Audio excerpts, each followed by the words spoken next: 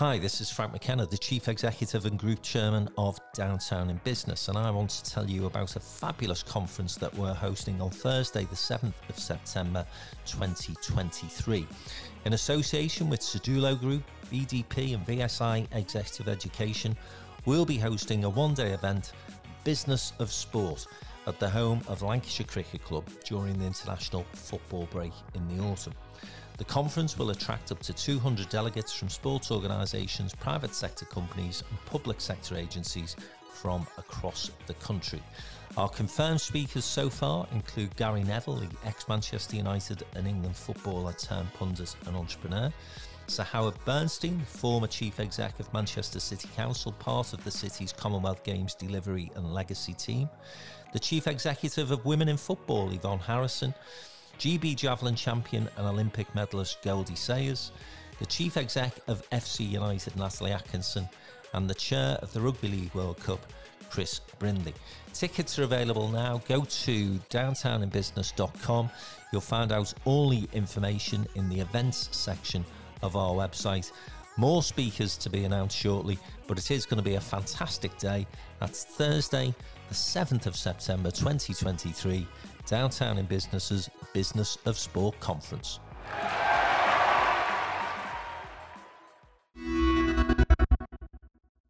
Welcome to the Downtown Den, and I'm delighted today to be joined by Elaine Bowker, who's the Chief Executive and Principal of the City of Liverpool College, and she is the latest guest in our Meet the Partner series. Downtown in Business worked with the college for a number of years now, and that might seem like a sort of strange partnership. Why should a business organisation be working with a college? Well, actually, Elaine's going to tell us why.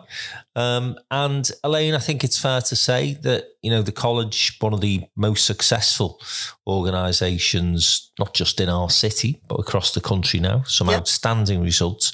But why do you see, you know, a relevant link with business organisations, the business sector, the private sector in the way that you do? Because you've been very, very much on that agenda for many years now. Yeah, absolutely. It's just crucial. It's in our DNA. It's why we exist. So colleges are here to provide the skills for business growth, and for individuals to be employable. So you've got to work with businesses, one, to understand what do you want, what do you need, make sure that we're delivering what's wanted in a way that's wanted, and understanding that the skills we're delivering are what employers need and they're up to date. It's the most crucial aspects that a college ever does. You cannot survive. It's that symbiotic relationship where employers can't survive without us once they realise what we can do. And we can't survive without them, because that's all we're here to do, is provide those skills. And if they're not relevant and they're not up to date, they're not worth anything. And, you know, working with Downtown for a long time has enabled us to access employers, work alongside employers, have good relationships, and make sure that what we are delivering and what we're doing is what employers really value. And you describe yourselves, I think, rightly, as the College for Business. We do. We'll start with the basics, I suppose, which is, you know, apprenticeships. Because everybody thinks, oh, college apprenticeships. And we do a lot in that area as college, don't we? Yeah, apprenticeships is an area where we work in areas where lots of other people don't want to work or can't afford to work. It's, you know, it's expensive delivering apprenticeships, and we're in the areas where it's all about the technical, the engineering, the construction. So we're actually, nationally, we lead on aircon and refrigeration, and we have some very specialist facilities, as you know, electrical, gas, engineering, all aspects of construction, health, social, pharmacy. So we do everything pretty well except agriculture and horticulture. And it's still a really understood value in terms of what employers want. So it's one of those areas where everyone understands or thinks they understand what an apprenticeship's all about, but you must be employed first, and we're there delivering alongside the employer, linked to the employer workplace. But it's still something that employers really like and really value. Well, we've experienced the apprenticeship programme that the college delivers, and obviously we've had a number of people who've gone through our team and have been great in terms of they come in, they've done their apprenticeship, and then we've taken them on into full-time jobs. And we've got many examples of that happening in other businesses right across the city region as well. But I think, one of the things that potentially puts businesses off from taking on apprenticeships is bureaucracy, red tape, that sort of thing. And, what I can say as a business owner is when we've worked with your team at the college, all of that is taken away from you. It's just such a simple process because you guys are so used to just coming in and saying, we'll take that headache away from you. I think that's really important though, isn't it? Employers are running their businesses. We understand that. And government could not have made apprenticeships more complicated had they, set out to do it. It is the most complex part of the skills system, but our job is to hide the wiring. And at the end of the day, your employers like yourself are just looking for talent. So making sure that you've got access to the best talent and you don't have to do anything else. That's our job to do it. And, we pride ourselves in doing that and making it simple and making it easy. Because it's the number one thing. Every time I talk to an employer, now it's all about skills. It's all about skill shortages, labour shortages, trying to access really good, skilled, talented people and trying to retain them. So it's so important that we're doing that bit for employers really well, which is we recruit for employers and we also work alongside them, upskill, retrain their existing workforce alongside, some of the boot camps as well. So there are just so many options now available for employers, which make it so easy for them. And those employers that work with us come back time and time again. It's just the fact that everybody seems to know a school and everyone seems to know a university. And unless you've really worked with a college, and we're the bit that's providing what the city region needs. It's just level 4 technical skills, level 5 technical skills. And that's our space. But we do need to do more to ensure that local employers realise that we are your college. You can also use our facilities. Which are amazing, including the restaurants. And actually, I was going to say, because you rightly mentioned and are proud of construction, engineering, pharmaceutical, those sort of industry sectors, so important to the growth of the economy, of course. But one of the things that I admire about you, Elaine, and about the college and the team there is that you are very proactive in terms of looking at what the city needs and seeing what you can do to help.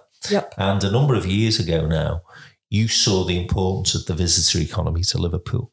And so in that sector as well, hospitality, you've just done such a huge amount, haven't you? We have, and we're one of the top 3 colleges in that sector in the whole of the UK. We do the Royal Academy of Culinary Arts programme, which is training, so they're very, very high standards. We do front of house, we do the chefs, pretty well all aspects of it. And right now, when visitor economy is in such a difficult position, it is hard to attract. But we're still attracting, and we're keeping going, and we will do that because the economy will pick up, it will get easier, things will happen, and it's really important that we stay in that sector because we're known, we're trusted, and, we've had some fantastic successes.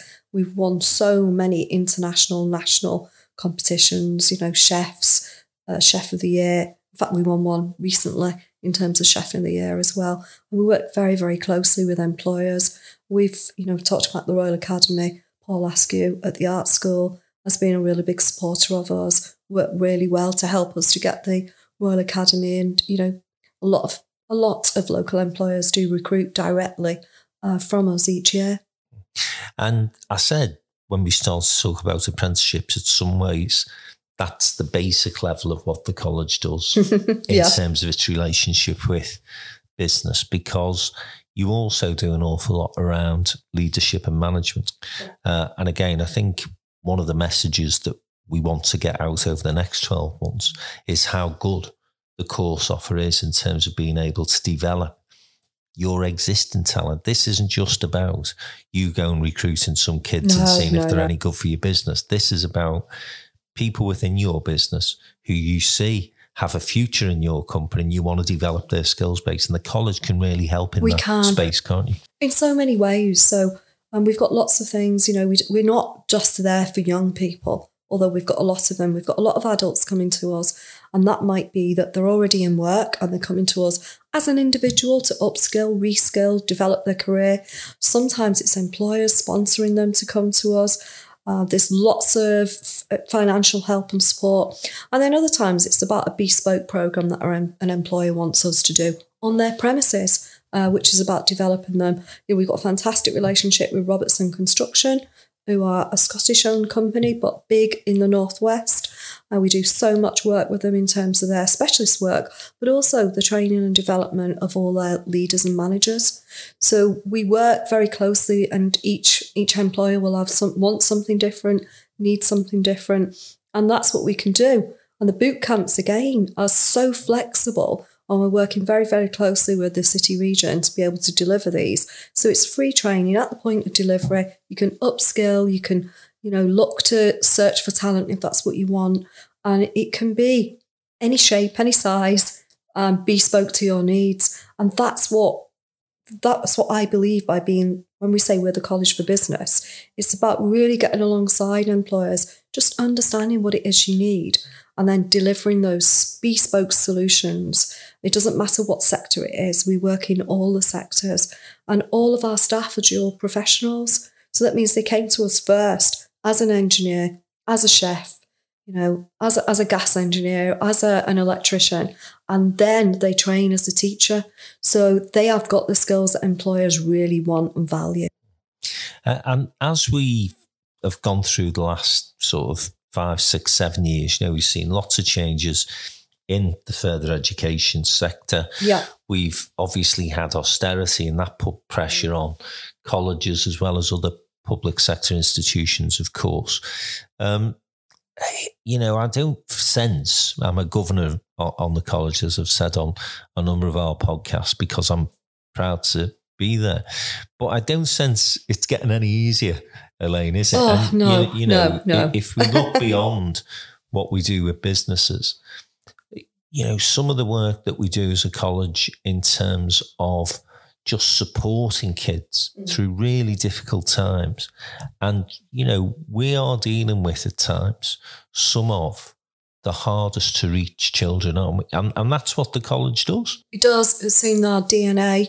It's often misunderstood because we are one of the highest performing colleges as well in the country. And the results came out for all colleges a couple of weeks back. And we've done exceptionally well, both in the whole of the city region and beyond. But we are often taking young people who are often very talented, but have 2, 3 or 4 aspects of disadvantage and barriers in their way. So if we just take, for example, young people coming in without their English and without their maths, which limits their options and their possibilities. They're coming in at the lowest quartile, going out in the upper quartile. So we are able to do something that I think it's probably fair to say that the Liverpool struggles to do. We are getting our students and our young people through their English and maths in that 1 year with us to a much higher standard. And then they are reaching really good standards in terms of every qualification that they're doing. We're really proud. We're getting people into fantastic first choice job options.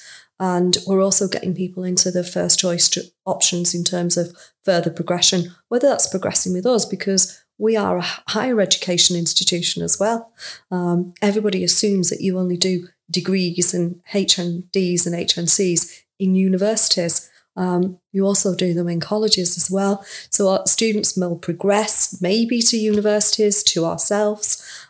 But the main thing is 98% of them are getting their first choice after they leave us, which is so significant. Phenomenal. Absolutely phenomenal. And just in terms of being some controversy recently, obviously over Ofsted, and my frustration, you don't necessarily have to comment on this, Elaine, but my frustration with Ofsted is not that they come in and do a sense check on where a school, a college, an institution is, but it's the narrow view that they have of the activity that a college such as the City of Liverpool College have to undertake. So they look at exam results. What they won't look at is those challenges about dealing with disadvantaged children, about dealing with students who have a background which is not necessarily a kind environment for learning. And my frustration, as I say, with Ofsted, and I've said this to government ministers, I've said it to shadow ministers, I've said it to mayors, is we've got to find a way whereby colleges such as Liverpool get some credit for that extremely important added value that you guys bring. And I totally support what you're saying there. I'm really grateful for the fact that you do speak up and speak out about this, Frank. It is very, very important. We're the only bit of the education sector that's not getting any increases in funding. Yet what we are seeing is our students are coming, especially post-pandemic, in the current economic climate. So you're seeing rising levels of poverty. We're seeing rising levels of financial hardship. We're seeing rising levels of mental health issues, rising levels of students with low confidence during the pandemic. We're seeing lots more students who missed out on learning and the extra support that's needed, and just a lot more issues around safeguarding as well. So all in all, we're having to put more in support. I mean, we just did a big, massive piece of brand proposition, and what came back was two things. One, students say they feel heard, seen, loved, cared, and that there's, the people who work with them, the teachers, their progress leaders, will do anything for them. They know that if they come to us, they're going to get a really good deal. But at the same time, they also know that they're going to go out with a really great qualification that's going to be recognised, and the reputation of the college helps them. But to do that, the effort that has to go in to all those support services, and at times we do feel like we play the role of social services, we play the role in terms of health, because we're now employing far more mental health support teams. We've also got to put more financial support into students, more, just more bursaries, food, everything. We're having to do more of everything to support those students to get from A to B. More learning support practitioners, more teaching assistants. Yet we're not getting any increase whatsoever in funding. And it's a real shame, because the results show it works. It's a huge success story. But how sustainable that's going to be in the long term is a really serious question that no one is engaging and willing to answer. And I think that's where we need to take the conversation next, in a sense. And one of the things that I do have some optimism about is the fact that, there is now a serious journey that devolution is on. And it looks like, certainly from the Greater Manchester and West Midlands perspective at the moment, that they will be getting increasingly more responsibility and hopefully more resources for skills education and training. Now, I know you have a good relationship with Steve Rotherham and the Liverpool City region. I know that you advise the city in terms of its skills agenda and strategy. Is that something that you would encourage, that sort of devolved powers, those devolved responsibilities, and as you say, most importantly, I suppose, resources? Well, I think, the first time I met you, Frank, I'd come from Manchester and we already had aspects of devolution. And I think I mentioned to you then, I'm a big advocate of devolution. I think decision-making needs to be closest to the people that understand where that resource needs to be placed in those decisions. And that's not in Whitehall. So I am a huge advocate of devolution, big fan in terms of what Steve Rotherham's doing here for the city region. And, the fact that the skills budget's been devolved for some time.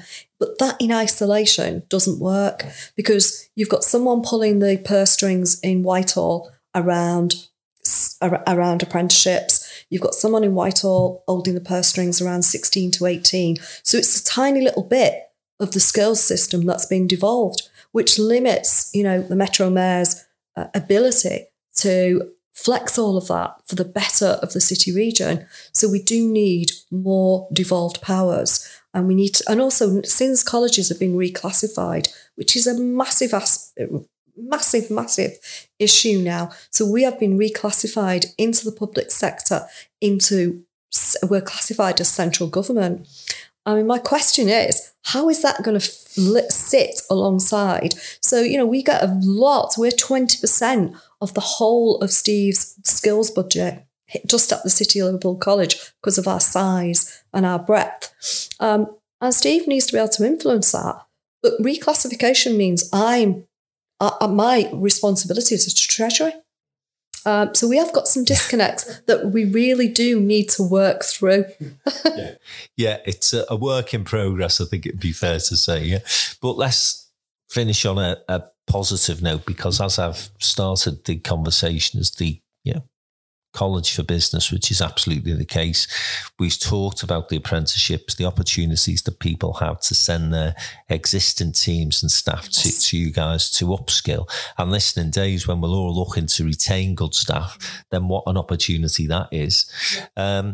If people are looking to contact the college to get involved with the college, come through Downtown and we can refer them to absolutely. some of your team. Is that the easiest way? We want businesses just to find easy ways to us, and anyone who wants to get in touch with us through Downtown is great, because we know it'll come to us very, very quickly. Equally, through our website, there is going to be very soon just a very single, easy access for employers. It's easy now, but we're going to try and make it even easier, because that's what we want. We just want employers to contact us. We'll do the rest. Fantastic. So that's Elaine Bowker, the Chief Exec and Principal of the City of Liverpool College, latest in our Meet the Partner series. And I can say, because we've used the service on more than one occasion, that the apprenticeship service is fantastic. One of our team recently went on a boot camp as well, and she thoroughly enjoyed that. And we as a business are benefiting from her learning. So if you do want to upskill your staff, or if you are looking to give some young people a chance, and why wouldn't you if you're a Liverpool-based business, then please do get in touch either via Downtown in Business, or, as Elaine said, go directly through the City of Liverpool College website. All the details, you can Google it. I'm sure you can do that. Thanks for listening. We'll be back soon with another podcast in the Downtown Den.